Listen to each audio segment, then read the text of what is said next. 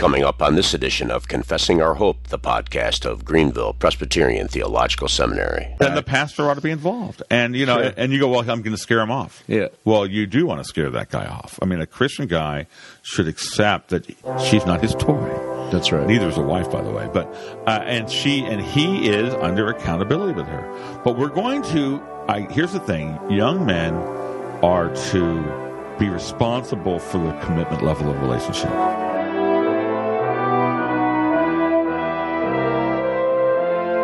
Well, welcome to another edition of Confessing Our Hope, the podcast of Greenville Presbyterian Theological Seminary. As usual, I'm your host, William Hill, and today is January 19th, 2016. This is broadcast number 98. And as those of you who listen to the podcast faithfully and regularly, you know that we are currently running a series of interviews and discussions with conference speakers for the GPTS Spring Theology Conference that'll happen in March of this year. And so today we're going to be talking with Dr. Rick Phillips. He's the senior minister of Second Presbyterian Church in Greenville, South Carolina, and he's in studio this morning to talk with us about his topic, which is an important one. It's on the topic of courtship, marriage, dating, all those different issues that center around that subject. And so we're going to get to Dr. Phillips in just a minute. Let me bring everybody up to speed a little bit on what we're doing here. As I just indicated, we're doing conference speakers for the next month and a half or month or so.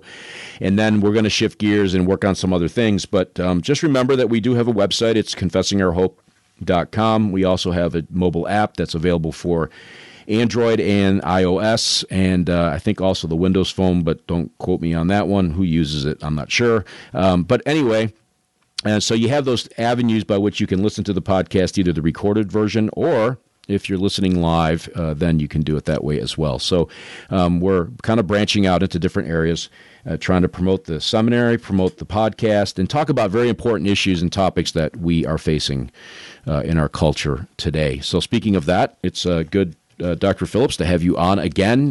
You've been a guest before, so you know how to do this. And your topic, it's critical, isn't it? I mean, in a culture we're in now, we're facing all kinds of issues in the marriage realm, certainly, but just even before that, before we can get to marriage, we have the whole dating and courtship question that's been around for a while. Well, one of the broad issues we face is learning to think and act biblically in a culture where the assumptions are so often tragically wrong and contrary to the wisdom of God's Word.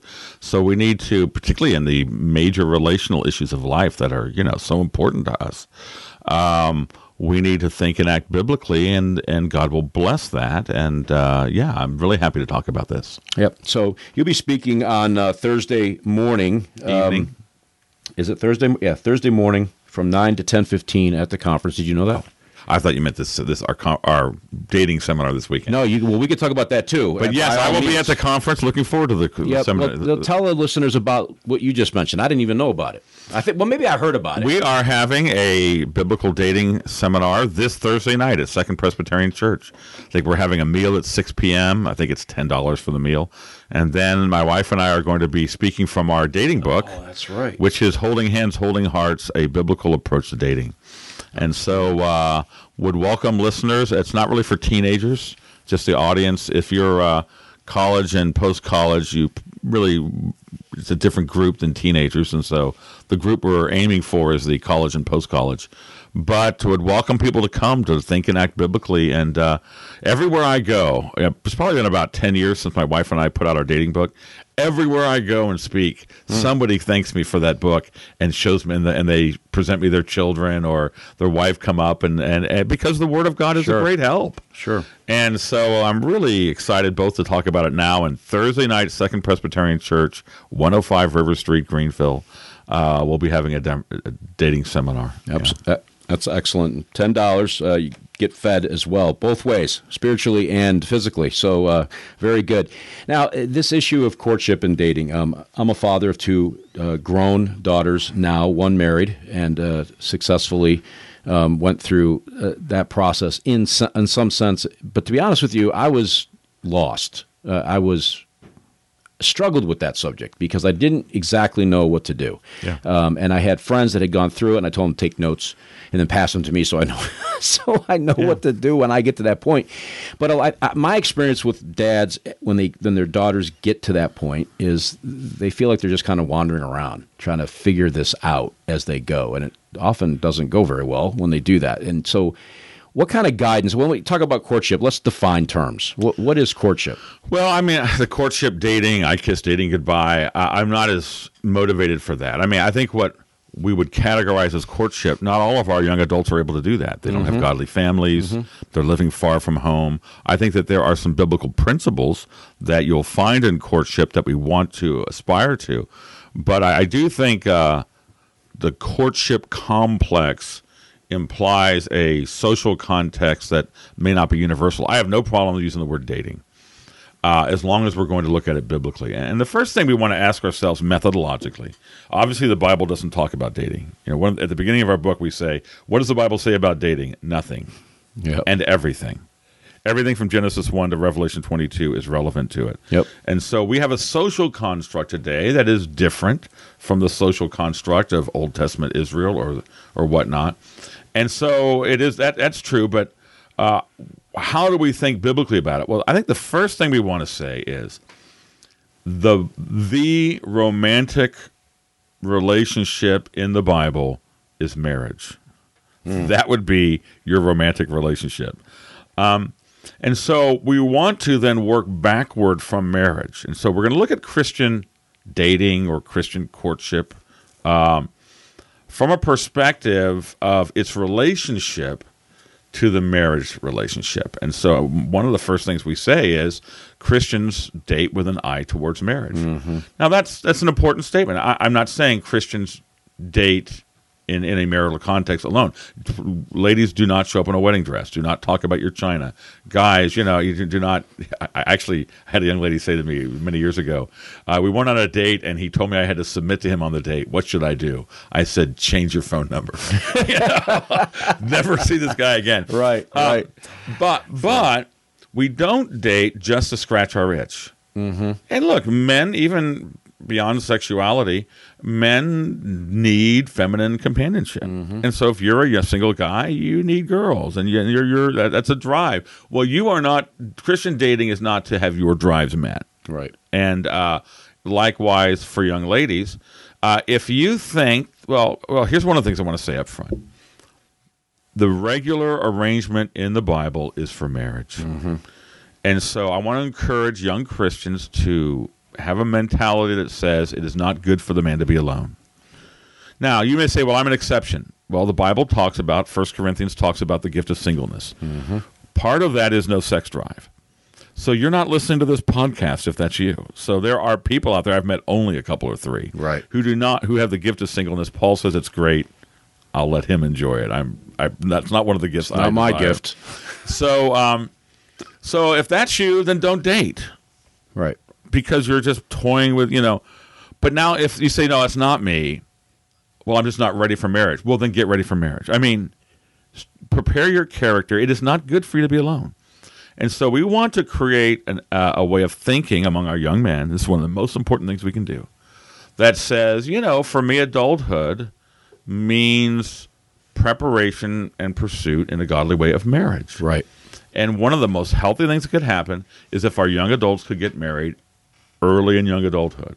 It is generally better. Now, maybe your situation is more particular, but as a generalization, it is biblically better for you to get married in your early 20s than in your late 20s. We are not designed emotionally, sexually, even physically. I mean, all the medical studies show it, for singleness. And so now the girls kind of are up on that. Yep. The problem today is the young men. So we need to be raising our young men with the sense that I am not dating so that I can enjoy girls. Right. I will date at the right time in pursuit in a godly way of marriage. Now that's going to change the dynamics from before the first date. And so we're going to adopt a covenantal framework. Young men should interact with young ladies in an analogous way to how husbands relate to their wives. And maybe we'll talk about that more. I'd like to talk about that in more detail. Absolutely. But the covenantal nurture, the covenanter, you don't have the right to demand her to submit to you in dating, and you do not. But you do have the obligation to care for her and to put her interests ahead of your own. Now, when you say submit, clearly you mean it in the Ephesians 5 the way. And why is that? Why is I mean, obviously, I know the answer to this question. Certainly you do. But why is it in a dating context? Does the young lady submit to your own husbands? Right. And so in that context, and when you talk about the covenantal relationship, you're really in that sense, then would you agree then that really the daughter still belongs to her dad? Absolutely. But there's an analogy for her as well. She wants to encourage his godly leadership. Mm-hmm. Now, she doesn't yield her trust to him yet, and I do think that accountability and covenantal oversight is an important aspect of Christian dating. But even she's going to be in a helper mode. The young ladies say, the problem is these knucklehead guys, and I'm 25, I'd love to date and get married, but they're just so incompetent, and they don't know what they're doing. Well, the answer is to help them. That's right. You know how to do this. I don't know how you do it, but you all do know how you do it. And, I like him, but I can't tell him, well, you have your, smile at him and be attentive to him. I mean, so young ladies should be helping. If you're on a date, you're on a first date with a socially awkward guy, your job is not to judge him, but help him with his social awkwardness. And start cultivating. See, what we need to be doing, it's not only for the dating relationship itself, although it is for that.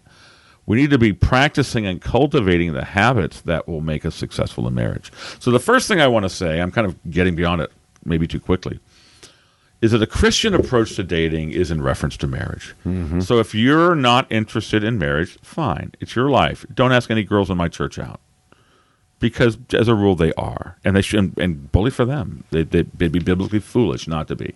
And so that's the attitude. And then we're going to look at the dynamics, and we've already started doing this, the dynamics of the of the dating relationship are going to be analogized backward from marriage. Let me ask you a real quick question, just out of my own experience. I already mentioned I have two daughters, one not married, praying fervently for a godly man. But she called me one time, and this really fits your first point, I think, very nicely. She called me once and said, this guy is a Christian, wants to go out on a date. I said, okay. And I asked her, I said, is he a kind of man that you could marry? She goes, no. I said, so why do you want to go out? Well, here's the problem, though. One of the dangers is we're judging the single men vis-a-vis the married men. The married men have the great advantage of being married. Right. So, I mean, on one hand, we want to make sure they have godly character. Yep. And their commitments are in the right place. But, he's not going to be as mature as a married man, as a general rule. Now, single guys are going, oh, you're talking down to us. No, there's a benefit to marriage. And I want to say, let's not be too demanding, but let's make sure they have a sincere commitment to the Lord. We have a chapter in our book on attraction. Sure. And look at the book of Proverbs. Yep. Is he kind? Is he responsible? Is he walking closely with the Lord? Does he respond to the Lord? Is his heart soft to the word of the Lord? So we want to add in proverbial wisdom to attraction, but you're right. I don't think she was. I think the situation for her was not so much even I can't marry him. It was really kind of more fundamental in the sense of he just doesn't trip my trigger, if you want to use that language. Well, that's true. That's important too. In fact, this morning I was doing devotions with my children and my wife, and we're doing Samson. Where he says, "A woman is good in my sight. Get woman for me," and well, I mean, it's clear what he's talking about. Sure. Well, that is part of it. Yeah.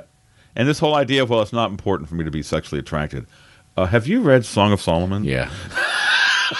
It is important for you to have a sexual interest in the other person. Absolutely. But it just as a principle, see, we've already made such a big difference, if we'll just say this. So Christian men and Christian women and their covenant heads, their pastors, their parents, should have an attitude that says dating is a premarital activity. It's not a random. You just think it's not a recreational activity. Well put, yeah. It's just the heartbreak of what's going on our college campuses. Yep, that's right. And you read about the hookup culture, and it is horrifying, and the women are just being, of course, the women are just being treated like dirt, and they feel it. Every article I've ever read, these women who are having sex with different men all the time are terribly depressed. Yep. Of course they are, but where the men are also, they're reaping the wind, and they're going to sow the whirlwind. We need to have a mentality that says, yes, this is a premarital activity. Now, then we're going to start cultivating actively the virtues and behaviors and characters and the attitudes that marriage biblically is going to call for. And we're going to start, this is what we want to say, we want to start practicing those in a dating concept from before the first date. Mm-hmm. If, help him. You're at a singles gathering, and there's a group of women, there's a group of guys, and the guys are awkward. Yes, ladies, this is a general phenomenon. So how do we help them with their awkwardness? Go over and talk to them and smile at them and interact with them and make it easier on these awkward, and the guys want to have a covenantal protectiveness and nurture from before they're dating. Yep. Now, see, if we just would do that, I mean, we would have marriages left and right. Yep. I mean, you get on this track, and you're having marriages. Yep. So the dynamics of this dating relationship, what does that look like? Well, if you look at Genesis 2, and of course that's what we're going to do, all through the Bible, when questions are about how God designed human society, and that's what you have, the design of covenant society and the covenant mandates in Genesis 2, you're going to see that Sharon and I in our book break it out as commitment, intimacy, and interdependence. The relationship is that God designed has commitment to it, and therefore a man shall leave his mother and father and shall cleave to his wife, and they shall be one flesh. Mm-hmm. The marital institution is designed to bond commitment. People say, I had ladies say to me, he's committed to me, he's not willing to marry me. No, that's an oxymoron. Yeah, absolutely. Hogwash. The committed relationship is marriage. Now, right. And of course, a relationship works up that way. Yep. And so here's the deal. If you're a guy, and let's just jump ahead and say this. If you're a man, you are to take responsibility for the dynamics of your relationship. Again, already, young ladies, they're dating for 5 years. Can we talk about our relationship? Oh, why do you bring that up? Women are not to be in that situation. Right. The man is to say, I've been out 3 times with Sharon when we were dating in Philadelphia. And we got after our third date, I said, hey, can we talk about our relationship? Well, already she's very blessed just because he says that. And I said to her, look, we've been out 3 times. We've known each other a bit. I'm attracted to you. Maybe you are to me. And I think we've done well. What say we have a dating relationship? And maybe the Lord would bless that to marriage. We're not there now, but let's go from been out a couple of times to a courting or a dating couple. So what have I done? I have clarified for her where we stand. And the intimacy, commitment and intimacy walk hand in hand. On a first date, you can't be very intimate. No. If you say, well, I bore my soul with him on the first date, well, do not expect your phone to ring. And you are biblically foolish. Right. And people are like, well, it's the first date, you're putting your best foot forward. Duh. Of course you are. And it is not a committed relationship. And so you're getting to know each other. And after a while, maybe there's an exclusivity that forms to it. I think that's appropriate to, people say, well, we'll group date until marriage. Well, that's not healthy for the young lady. It's not healthy for the relationship. But why? Why is that? Because the marriage dynamic is one of exclusivity and not of anonymity. Mm-hmm. I think one of the principles is a Christian couple should never be out anonymously. Right. There ought to be accountability structures, and people should know they're there. And the next day, godly people should say, "How did it go?" But it is a one-on-one. I'm not against group activities, but sooner or later, you've got to become a couple. Yeah, that's not where it fosters. Yeah, it doesn't foster now, but you're dating. That's going to have limits on your intimacy. Mm-hmm. That is not the biblically. You're moving forward. I mean, and maybe you're holding hands now. Or maybe you're talking every day. Maybe you have some expectations of communications. Now, frankly, if you're dating, you text 24/7 is what goes on now. Which in some respects is healthy. It's true. A lot of times it's the heart communicating. They get to know each other very well. Facebook. That way. But but you have a commitment level right. to which there is appropriate intimacy level. And so you then begin to develop intimacy. I just read an article that I'm going to write a blog post on this that was fascinating. Some scientist has said that he can produce romantic love. And they have you come into the laboratory and they have a series of questions and you answer them. And the questions become increasingly intimate. And it's like a 4-hour one-on-one process. What's your greatest fear? A lot of it's trivial things, then something deep. Yep. We'll talk about your relationship with your mother. And then it gets on. And then at the end, you have to read the article. At the end, they have them stare into each other's eyes without speaking for 3 minutes. And they're falling in love. Now, what's going on? Intimacy is powerful. Yeah. Now, here's my advice. Don't walk into a laboratory and engage in the kind of emotional intimacy and existential knowing and being known unless it's the person you should be marrying. But I think it's a fascinating thing. Well, let me ask you a question. Intimacy, the opening up of the soul to be known and to know on a trusting basis is very powerful. That should take place within a clearly delineated relationship. So boundaries defined. And I want to ask you about the intimacy thing because I can already hear, objections. Holding hands, the physical limitations in the dating relationship. Well, should you kiss the young lady goodnight? Should you not touch her till you actually take the vows? Well, I'm not sure where the good and necessary consequences of Scripture lie. How much of that? Here's what we do: we grant biblical authority to schemes that we've developed. Obviously, let's just start at the top. You should not have sexual intercourse. Absolutely, right. Now that means there should be no foreplay. The purpose of how much of that? Is play. Yeah, how much of that is established within that covenantal relationship? Young man wants to marry my daughter. Daddy is involved, and so Daddy says to the young man, "This is your limits, Buster." Yeah, excellent. And that's it. So you won't be alone on the couch in her bedroom, sitting on the bed watching a movie. A non-married couple should never be in a situation where they might compromise, and because they will. I've had people say to me, "We've been dating for 7 years, and we're really not tempted." Well, then stop dating. Yeah.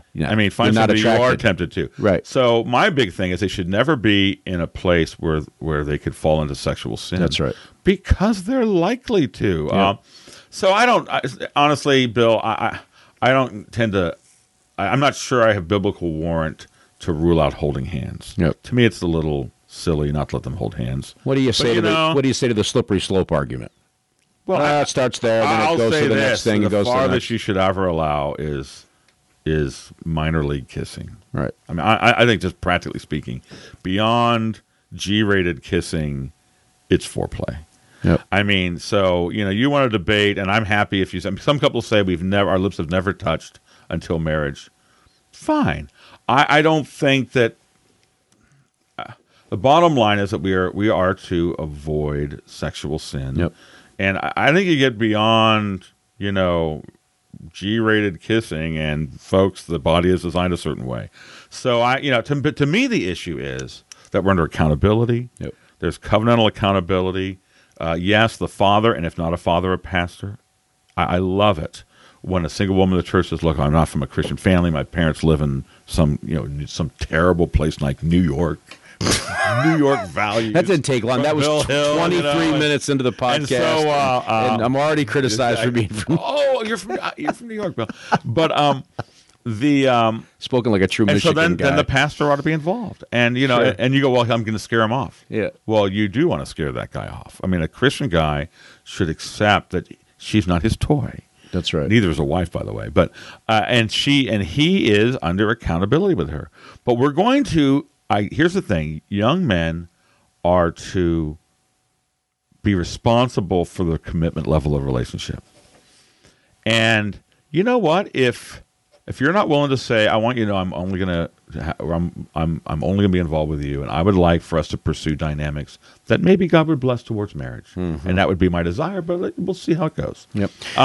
That allows now the sharing of hearts primarily, and now there can be more frequency, and you know, so and honestly, to me, that there would never be any touching of any body parts. You know, hands is kind of odd. You know, there's gonna, but you got to watch it. You got to keep it in check, and then the intimacy can be safe. Now, the thing is, when you have a biblical relationship of people who are ready to be married. It is going to be progressing towards marriage, and it should. Now, there's due diligence that has to be made, frankly, and you have to be careful. It is usually not going to be wise to race to an engagement. Marriage is a huge decision. But I will say that a godly relationship where everybody knows where we stand. See, the problem in most dating relationships today in America is the girl never knows. Well, she never knows. Oh, the guy's just having fun with her, and I don't want to give commitment. Then don't date. Yep. Stop dating. If you're not willing to say, you know what, Susie, you know, or Debbie, we're in a relationship, and I'm willing to make this commitment to you. I'm not going to be calling other girls. Right. I'm not going to go on a date with them. That should be specified. Will you do the same thing? And then let's try to communicate. Now, see, this keeps safe the hearts of our precious covenant daughters. Yep. How much is this is the fault? I mean, fault. That's probably not the right word, but how much is this the lack of, or maybe the ignorance of dads with daughters, especially not carefully guiding them through this process? I think the bigger issue is the guys. I wrote a book called The Masculine Mandate, which looks at Genesis 2:15. Yep. God put the man in the garden to work and to keep. We need to train our young men to work and keep. What does that mean? Keeping is protecting. Working is cultivating, edifying. So I say to young men, if you're on a date with a Christian girl, with a girl, my first concern is not whether you have a good time. Your first concern is not whether you have a good time. Right. You're there to keep her safe emotionally, sexually, physically. You're to make her feel safe. And then you're to build her up.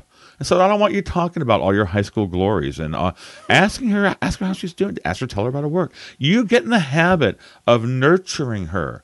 And we need to train our sons in their interactions with young ladies that your job is to keep them safe and to build them up. I sent my 12-year-old son to summer camp, and it's all romantic. It's summer, Lord have mercy, Christian summer camp. And I said, in your interactions with young ladies there, I want to hear that you were protecting them. You don't criticize them. You don't treat them badly. You're protecting them, and then you're building them up. Now, the problem with that is that the girls fall in love with them. This could also be subtitled, "How to Get a Girl to Fall in Love with You as a Christian Man." Right. Yep. You make her feel safe, and you build her up, and God has made her. Even as I'm saying this, there are Christian women going, "Oh, what I would give for a man like this." Well, let's raise our sons to be those men. And then, as it should normally be the case. Now, look, you're saying, look, I'm 27, I've wanted a wife, God hasn't given me one. Well, then I'm not condemning you. But see, we do have a systematic problem. We are not training biblical manhood, starting at adolescence or before, so that young men are trained, and their way of thinking is, as a man, it's not for me to be the alpha dog who impresses, and we're raising all these Samsons. Right. We need to be raising Boazes. Yep. Who's a great example of this. And then she says, you're like Christ to me. You're my kinsman redeemer. And we want our young men to minister Christian manhood to women. Now, if we train them in that, now the job on the dads is a lot easier. Oh, yeah. Now, we want to say to the ladies is, yes, they are to be, look, fathers need to be close to their daughters. And our daughters, I was with my Monday's my day off. I was with my older daughter at college yesterday. And I helped her do some chores, and we went to lunch together. And they're to have a nurturing relationship with their fathers so that they're not desperately needing some guy to pay attention. This is maybe the number one issue with young ladies. Yeah, is the nurturing relationship with their father, and their father loves them. And it's not. You hear that all the time, where daughters end up off the rails of some lunatic because dad gave them no attention. There was no nurture. There was no anything. Yep. And so the girls, because of the way they're wired, they're looking for this, and they're going to glom onto it whenever it shows up, even if it's a bum. Yep. My wife took my daughters out last night, and they got dresses. They came home, and I said to them, "Girls, put your dresses on and show them to me." And they put their dresses on, and I said, "You look." There's 12 and 13. You look so pretty. Yeah. And thank you for showing me the dress.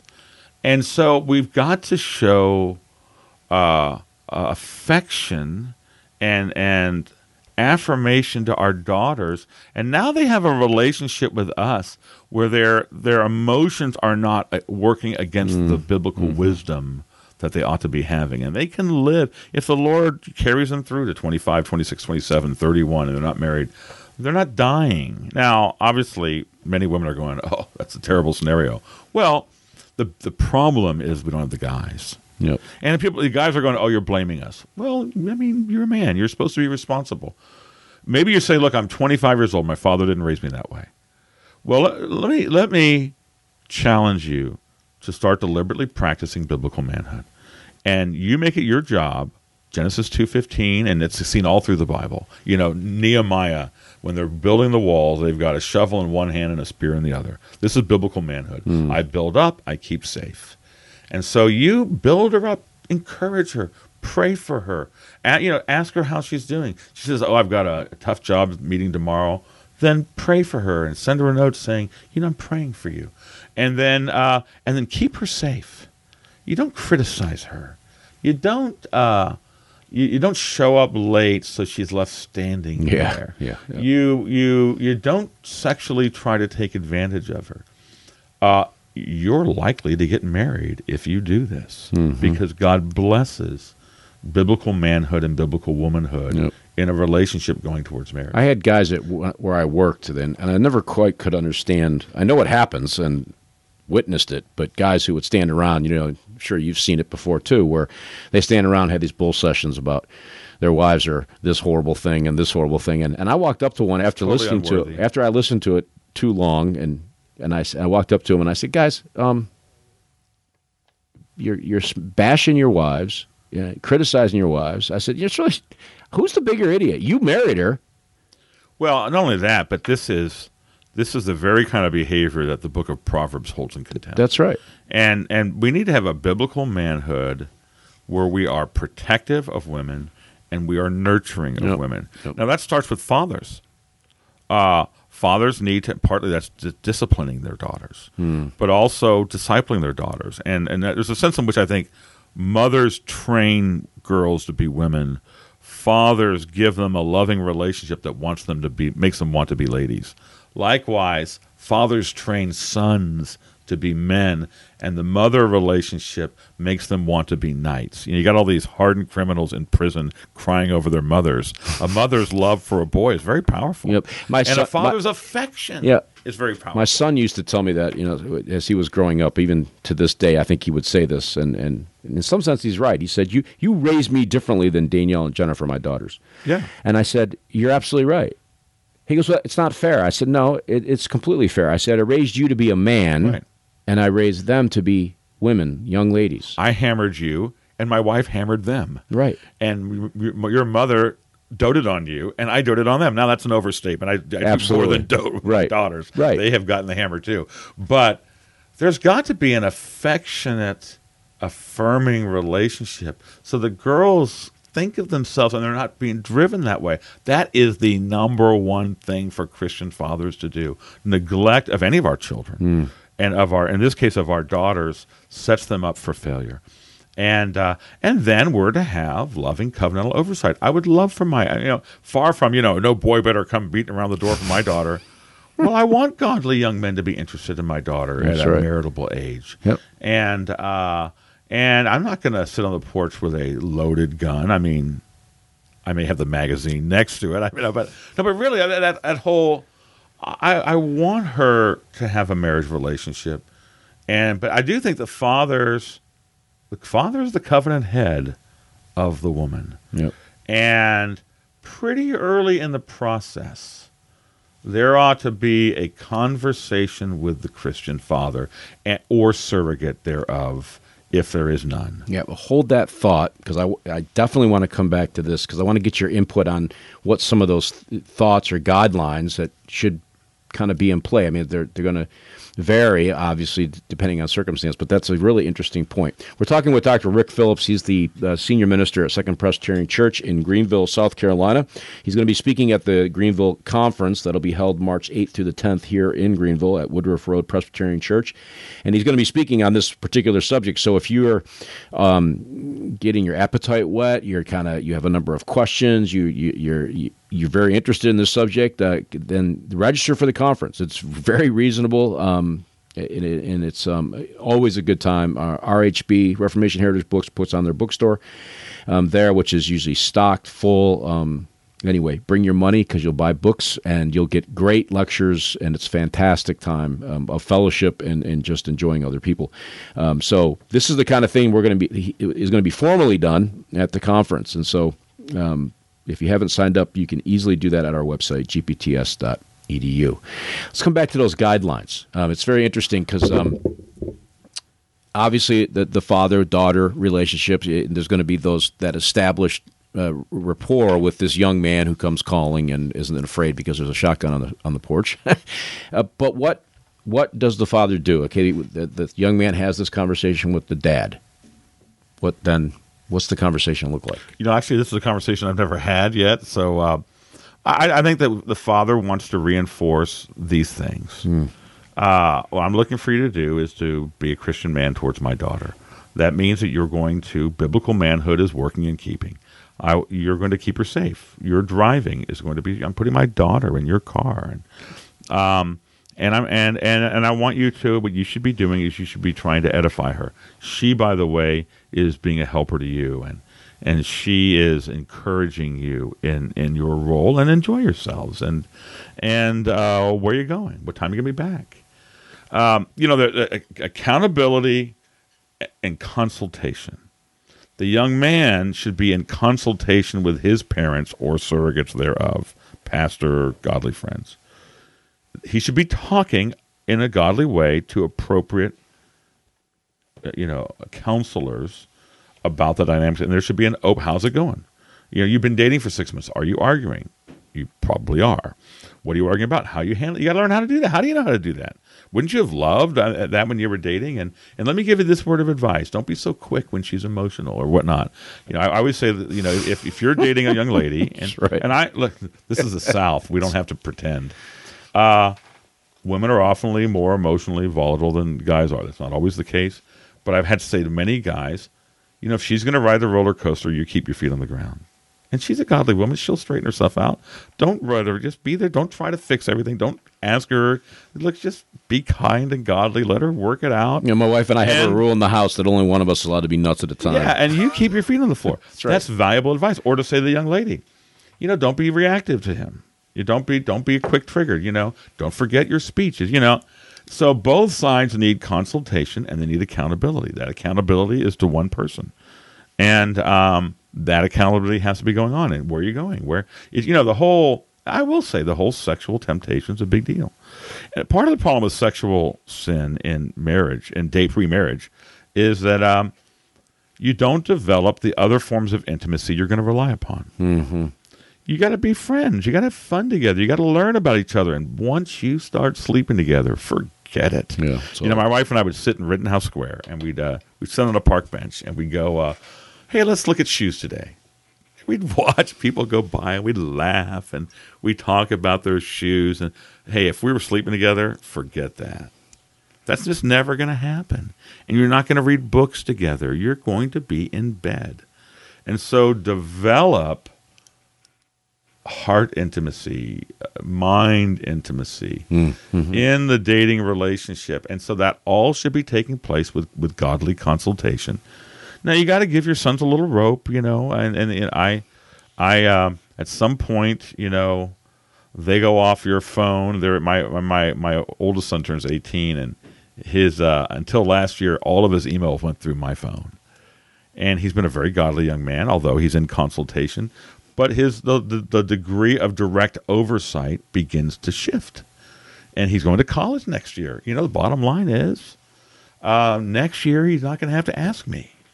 Right. So the training starts to reflect that. You start giving them more rope. But you want to encourage him and her, take use of the consultation. Now, obviously, this means you should have a close relationship with your children. Yep. And I think one of the sweeping issues we have, evangelicals have done a pretty good job of disciplining our children, thanks to Jim Dobson. Amen. Thank the Lord we spank our children and train. But I do not think we've done as good a job discipling our children. So many Christians outsource the Christian nurture of their children to the Christian school, to the youth pastor, to the summer camp person, and maybe your homeschoolers. But is the father involved? You know, it's a lot of mommy time for adolescent and teenage boys. And so we need to have a close discipling relationship with our children, and we need to treat them with respect. I do not mock my children. You know, if there's a romantic thing going on, I don't embarrass them about that. And we should be their counselor. And because what happens is, as they get older and older and older, that's what's left. I mean, obviously, until my sons marry, I'm their father. But, you know, when they're out of the home, it ain't that much authority. It's influence. And so let's develop a relationship with our children, starting in small childhood all the way through adolescence, where we have a lot of influence. And there's a friendship bond as well as a vertical relationship. And now we can coach them. So I think accountability, consultation are big issues. No Christian woman should be out with anyone, even a Christian man, and no one knows where they are and when they're coming back. And you just practice, put those structures in place, and you're getting what you're aiming for. Isn't that how it works? What you're aiming for and what you give structure to, you usually get. That's right. But if you send them on a, you know, we're going overnight. Don't do that. Stop. Yeah. Stop. Overnight? What? Or, you know, we're going out. We don't even know where they are when they're coming back. There's no, you know, I have a, I don't know if my children know that, they're probably not listening to this, but, and God has really so far blessed our young people. They're godly young people. My oldest son turns 18 next month. And so he's got a 12 o'clock curfew. And he may text me and say, can I be out till 12:15, whatnot. He never comes home without a parent being there. Now, I don't think he's drinking, but he could. And he knows. See, the structure's in place that when I get home, I can't avoid I'm going to face probably my father. And so you're reinforcing in when there's temptation and they're not as strong as they haven't yet been tested. And so that's going to be true for dating. You put the structures in place. What kind of advice would you give to a young man gets, mid-20s to 30 years of age, wants a wife, desires to be married, has that desire. It's not the other. They don't think they're called to be single, but can't, as it were, find one. Well, he should start attending Second Presbyterian Church in Greenville. I knew you were going to say that. The treasure trove. Yes, of course. You think I'm kidding? Yeah, we are the. No, I don't think you're kidding. We are the treasure trove of Reformed womanhood. I will say this: that here's what I'll say. See, a lot of times the guys are paralyzed by options, and here's what they do: they prioritize based upon looks, and it's all the data shows this. Looks and sensual appeal from their perspective, and then they say, "Well, that's not necessarily a bad thing." Wait. And then they say, "Okay, out of that priority, let's make sure they're godly." Now, here's what I say: reverse that. Reverse it. Yeah. Start with the godly girls who really have good character. She's of noble character. Boy, you're going to be glad for that when she's raising your children, pal, and spending your money and bearing your name. And who's a godly woman who, she's sanctified. She knows how to repent. She doesn't, when she goes the wrong way, the Holy Spirit, she's responsive in the Word of God. She can manage herself spiritually and emotionally. So in this process, and then find the one you think's most attractive out of that group. Yep. So in this particular stage, if we were like putting it in steps, and I know it's not that simple, but if we were, this is sort of the observation phase of the equation. You're kind of watching and seeing, but you haven't made any formal advance at this point. Well, I think it's wise for churches to create social context for young adults. We're launching through this seminar Thursday night a singles gathering through our church. that is meant just to be a friendship, discipleship gathering for our increasing numbers of young adults. And, we're downtown. We got condos going up all around us. Yeah, you do. And so this is one of our responses to that, to have a fellowship, not primarily evangelistic, but it's for friendship. Now, you're doing things together. Mm-hmm. Now, start thinking first about godly characteristics. She handles herself well. She's responsive to the Word of God. She is emotionally healthy and godly. And then out of that group, first godliness, then looks. Did I say looks don't matter? And people say to me, yeah, but you're married to a pretty woman, and I am. But that's not her chief virtue. And, honestly, when she's spending your money raising your children, you're spending 50 years with her. Yes, of course. But here's the thing, Bill. Women are attractive to men. There's scarcely a woman, in any of our churches who, if we were on a desert island with them for 6 months, we wouldn't be attracted to them. And so it's all this ego stuff that guys have on it. But I'm all for attraction in a romantic, sexual way. But if you're a young man and you're going to put godly character first and cheerfulness and handles herself well, and then you're going to say, okay, I think I'm a little more attracted to this one. Well, then ask her out in a godly way, pick up the phone, be a man, or maybe walk over in person. She could reject me. Yeah, it's all part of manhood. Rejection is intrinsic. Yeah, what's to the male experience? That's what buddies are for. Well, that's what I tell I tell my friends that are single, and they in that area, I say, what's the worst thing that can happen? They say no. I said, it's okay. And here's the thing too. You'll never know what she thinks until you ask her. That's right. They're just who knows what they're thinking. They're just bizarre, mysterious creatures. And, that's right. And I say, young ladies, you can help by making it a little clearer, but we're very dense. The bottom line is you really will not know. You may think she's thinking about having your children, and she never meant to send those signals at all. That's right. I mean, it's all man up, ask her out, and then we got to be able to go on first dates that are not so pressure for that you're not going to be like the blackballed in the church because you used her because you went on a date with her. So ask her out, and maybe she says, "Well, I want you to call my dad." Super. Give me his phone number. And do you recommend that? Well, I don't. Again, I realize we can't make. I think that rules, before you get very far, honestly, I'm fine. I want to encourage initiative in young men and godliness and leadership. And if you say to a girl, "Hey, can we go to lunch?" Lunch is a great first date. Yeah, let's go to lunch together. And I don't think that I'm fine if it is, but before you're going to become formal and very involved, and she ought to know. Her parents should know she's out with you. And so they'll ask, so what is this, the first date? Hey, you've been out 2-3 times.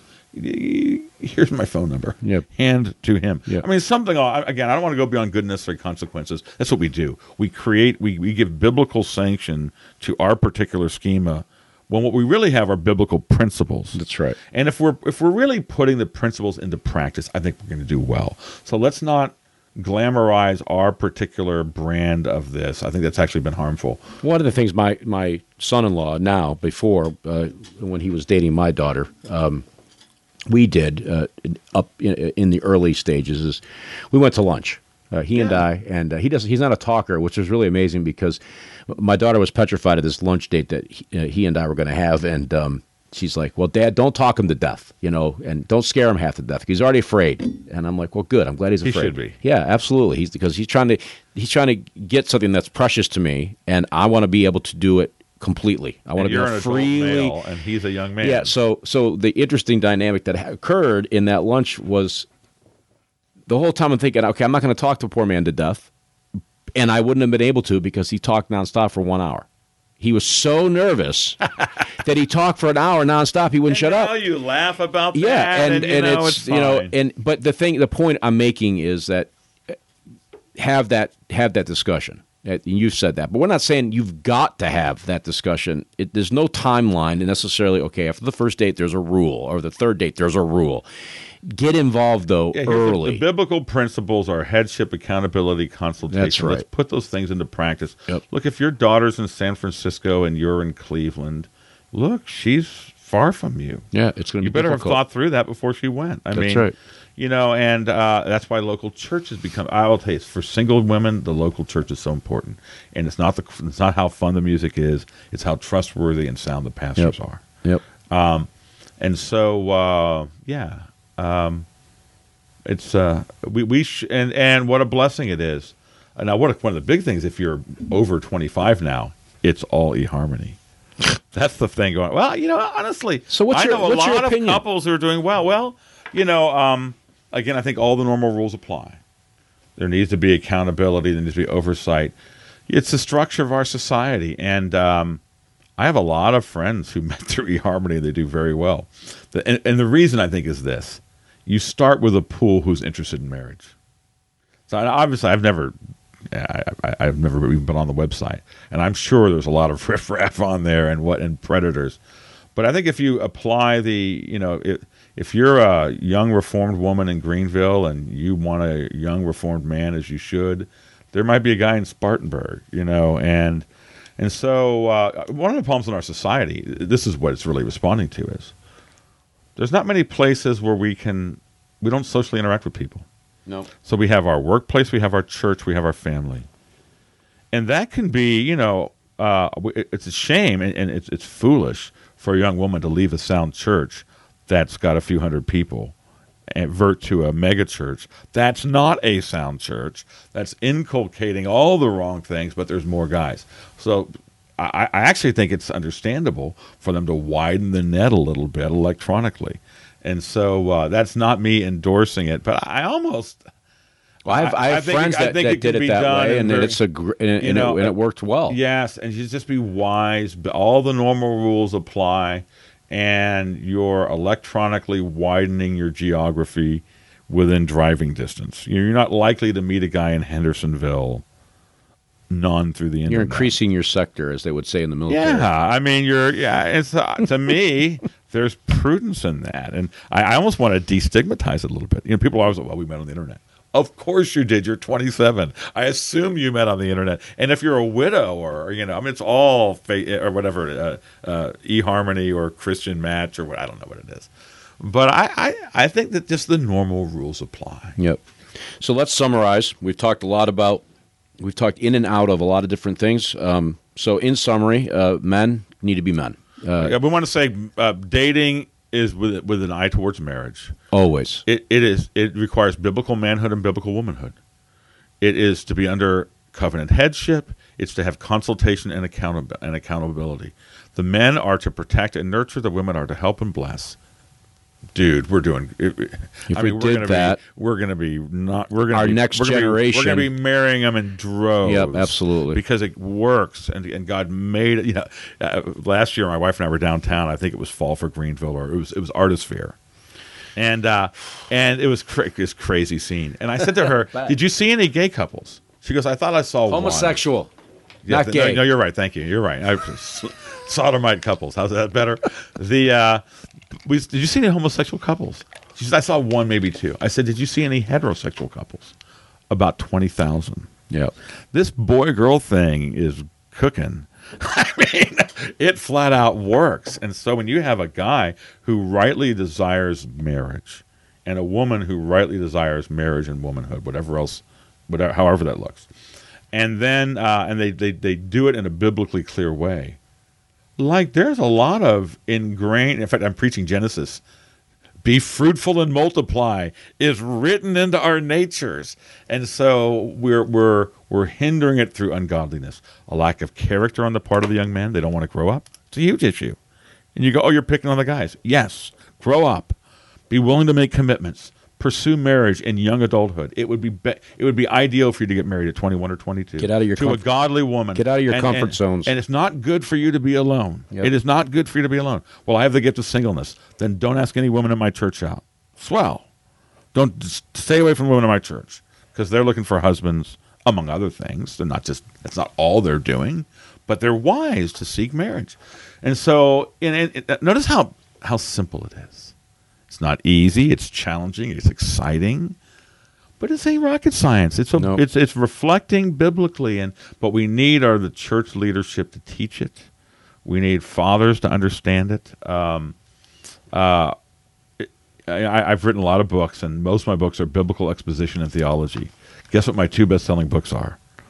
A dating book and a manhood book. I was going to say. Well, since you mentioned those, why don't you give those titles again? My wife and I wrote a book about 10 years ago called Holding Hands, Holding Hearts. Okay, Holding Hands, Holding Hearts. So if you're listening live, you're Googling it now. And maybe. That's all. And if you're listening to a recording, you're still Googling it. Either way, you're Googling it or binging it. Go to Amazon or, and buy it. And then the other one's The Masculine Mandate for Men. Yep, and I am familiar with that one. A Masculine Mandate for Men. So those are 2 books that Dr. Phillips has put out on this subject, and certainly more in more detail that we can do in an hour podcast. But as Dr. Phillips said, it's not simple. It's not rocket science, but it takes work. I mean, you have to do. What fun, too. It is fun. What fun. I'm thinking back to when I dated my wife, and, well, I've never done things the way it's written down to be done. Well, I shouldn't say never. But back then, I never did things the way it was supposed to be done. But I told her 2 weeks in, I said, we're going to get married. Well, see, but right there, you're now establishing this as a committed relationship. Yep. And one of the big issues is the guy who, why do we have to talk about the relationship? That should never be said. He should be the one to say, hey, we haven't talked about our relationship in a where do couple we of stand? Weeks. Be a man, lead. Put her interests ahead of your own. If you're not prepared to step up to the plate, then stop dating. But you go, well, I'll be lonely. Well, that's God's design to get you to grow up. Yep. But don't scratch the itch at the victimhood of Christian women who are pursuing marriage, and they'd be foolish not to pursue marriage. And so that's not me bashing the guys. I want to encourage. But the some of the guys, not every, of course. I mean, we're speaking very generally, of course, about this subject, and but it seems to me that some guys are just looking for like a surrogate mom as a wife, and that's backwards. From what it should be. You're not looking for another mother. You're looking for a wife that you're going to lead, nurture, and guide and direct. Look, World of Warcraft is a valuable calling. And they've got to spend time in their basement playing Halo or World of Warcraft or Minecraft. I suspect you're being facetious. I mean, that's an important life calling. And, sitting in your mom's basement with the video hooked up is, a terrible surrogate for a life. Right. When I was in seminary some years ago now, I did the singles ministry at 10th Pres in Philadelphia. That's where all of my interest in this came from. And we had a lot of young adult singles who we loved, and we're trying to help them. And a lot of the guys had commitment issue type things. And so I remember one guy, he said, I have a men's Bible study. He was like 32, not married, and never going far in relationships. And I said, aren't you lonely? He goes, oh, no, I have guys for that. And I have a men's Bible study. I said, leave your men's Bible study. Yep. Get a wife. And so we have all these coping mechanisms. We all got to cope. But our coping mechanisms begin to protect our fears and our character defects. And God designed the man to marry the woman. And yeah, I love it when godly young men and women, they're not fully mature, but they're 21 and 22, they're getting married. That's wouldn't it have been great to be godly and married at 22? It would have been great to be godly at 22. I was married at 22. Oh, so I was a tank officer. I went through all my 20s in combat units, and you heard what he said. He was a tank officer. So you see where all this energy comes from? Well, and I was lonely and just emotionally. It was and how blessed it is to have a wife. It is. I was apart from my wife for 2 months, and it was like that text in Genesis where it's not good for the man to be alone became really. It became very clear. Here's why. We're so pitiful. My wife will go on a retreat, and I'm like, oh, this is great. I'm going to watch war movies and whatnot. And 3 hours later, I'm forlorn, and I can't find anything, and I'm starving, and my shirts are wrinkled. I'm glad my daughter's not on this program because she could tell stories of my wife being away, and Dad can't function. It's like, what is wrong with my father? He doesn't even eat until Mom comes home. And so there's awful stories about that. But no, you're right. And what we're trying to do here today is not just promote the conference. Of course, we're doing that. But we're talking about a very important issue. It affects the next generation of who's going to lead the church of the Lord Jesus Christ as well. Because if you have godly relationships that start in the dating phase, it's going to carry over into marriage. It's going to have its struggles. Every marriage does its work, but it's glorious work. But that's going to produce children who are going to then inherit the benefits of this process, and they're going to go do it, and they're going to raise children who are going to be godly, and we're going to have godly men and ladies in our churches and correct the listing ship that we see now in many areas in our culture. And something we haven't talked about and probably don't have time to do it, but our culture is competing for our children. And a lot of times, in many ways, they're winning. But see, this is so attractive. See, this is a winning strategy. That's more exactly exciting. Right. But, so much of it's parental neglect, Bill. Yep. I mean, fathering's a big job, and mothering too. And so you've got to discipline your children, train them to obedience, particularly when they're little. You've got to disciple them spiritually. Boys and girls have to be mentored, family worship, word prayer, worship together in the church, and you raise them unto the Lord. And then you train your sons for biblical manhood. As a father, you sort of romance in wholesome ways your daughters while your wife trains them in biblical womanhood. And many times, I'm not really the one. I'd be willing to, but it's not me who polices the dress. But my wife certainly does.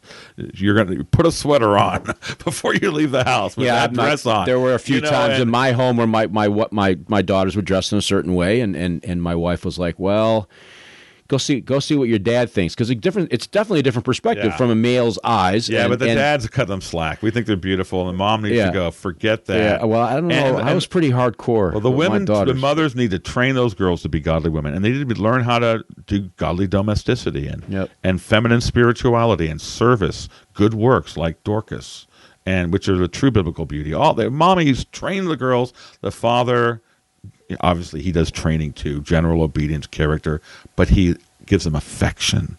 Let me tell you, we got adolescent daughters going through puberty. They feel awkward. Give them wholesome affection. Date nights. And put your arm around them and say, "Oh, sweetheart, I love you." They need to hear that from you, even while you're disciplining them when they're talking back to their mother and that kind of thing. And then for the sons, yes, go buy the Masculine Mandate. Read it. Train your sons to be Christian men, and they are the anvil, you are the hammer. But have fun with them. My sons and I asked me, Rick, where were you on November 28th this year? You want me to ask you that? Yeah. Rick, where were you on November 28th this year? I was in Michigan Stadium with my two teenage boys. Last year, actually. And we were watching Ohio State crush our glorious Wolverines. I'm a Michigan grad. You said that out loud? I'm having fun. I can't believe it. Well, the party's over because we're going to be great next year. But I'm having fun with my boys, and we're sharing things, and we're having shared passions, and we're doing things together. But I'm their father, and I have expectations of them. They're going to be gone. That's right. And we got to raise our sons and raise our daughters. And then if we have a biblical mode, I mean, life can be awfully tough. You can have no money. Your job can be lousy. Godly children married to godly spouses and grandchildren. This is the biblical perspective on life. Yep. That's the blessing of God. But it's work. We need to take up the biblical calling of fatherhood. And it doesn't do everything, but it is absolutely necessary. Yep. And I think the real need is for fathers to embrace the biblical father mantle. If you're not doing family worship, if you're not raising your children in the Lord, if you're not closely involved emotionally with your children in a constructive way, well, we're not doing it's like trying to put a football team together where you're not doing the blocking and tackling. Yep. We got to build the character and the inward strength that comes from parental relationships. Yep, that's right. And it's very hard for the church, for a pastor, then to play catch up at 28. That's right. When they don't know who they are. Like I got 60-year-old men come to me and talk about their relationship with their father. My father never told me he loved me. I'm like, come on, he did. No, he didn't. You're 60 years old. You're still thinking about it. Yeah. And, so this is very fruitful stuff. Yep. Well, if you have listened to this, either through the live process, and I know there's some out and have made good comments, and one thing I was going to ask if anybody who's listening live had any questions, but we're really out of time for that, and so we'll incorporate that in the future live broadcasts. But if you're listening and have listened and are really excited about this, and maybe you feel a little beat up. and that's not anybody's intention here, but just kind of awaken people to some of these realities that we're losing because we're not doing the things that we should be doing. Let's play to win, people. That's right. Exactly. So if you're excited about this and get the books I've mentioned already, and then again, we have the conference, and Dr. Phillips is going to speak, I'm sure, very passionately about this at the conference. I can't imagine him not doing it passionately because he always does things passionately.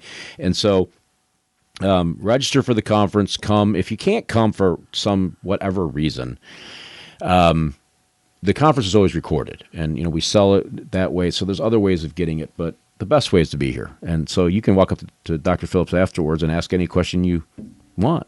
Really? And Thursday, January 21st, 6 p.m. dinner. I think Sharon and I start speaking at 7. We're going to have 1 hour-long address, and then we'll do a Q&A. Second Pres, downtown Greenville on the West End. We're going to be talking with young adults about dating this Thursday. Outstanding. Well, Dr. Phillips, great to have you on the program, and as always, it's exciting. It's always high energy. It's always exciting, and that's fun, and it makes it fun for the listeners as well. Really important subject, so thank you for being on. Thank you, Bill. Let me wrap up real quick. What's coming up on the program? Let me look really fast. I have it in front of me somewhere. Aha. No, I don't. Wait. It's coming. I promise. We lost internet connection briefly, so those who are listening live are now back listening live. We recovered it somehow. I don't know what happened, but that's okay. Coming up on the broadcast, we have Dr. Joel Beeke. He'll be on to talk about his conference lecture, which is on the subject of sexual intimacy in marriage, I believe. Nurturing sexual intimacy in marriage. So we're really going to be dovetailing some of the things that we've said here already, and so Dr. Beeke will continue I want to say this right discussion. Now. Get ready. It's going to be informative. We had a conference that I run where Joel spoke on this last year, and I now give that disc to couples getting married. I have never heard a more godly but instructive take on sexual intimacy in marriage as you're going to get from Joel Beeke. It is epic. Yep. And it'll be great. So we're going to preview his discussion next week, and that will not be live for those who are listening live right now. It will not be live, so you'll have to just get the podcast when it comes out. So that's what's coming up. After Dr. Beeke, we'll have Dr. McGraw on to talk about John Owen, of course. Not to criticize, but he's a John Owen expert, to put it plainly. So he'll be on to talk about him, John Owen, as well. It's his 400th anniversary. So look forward to that. Others, they're on the website. Dr. Morales will be on at the end of the month, and we've got guests lined up all the way into March. So look forward to all those programs. If you want to find out more information, the website's always available. Well, almost always.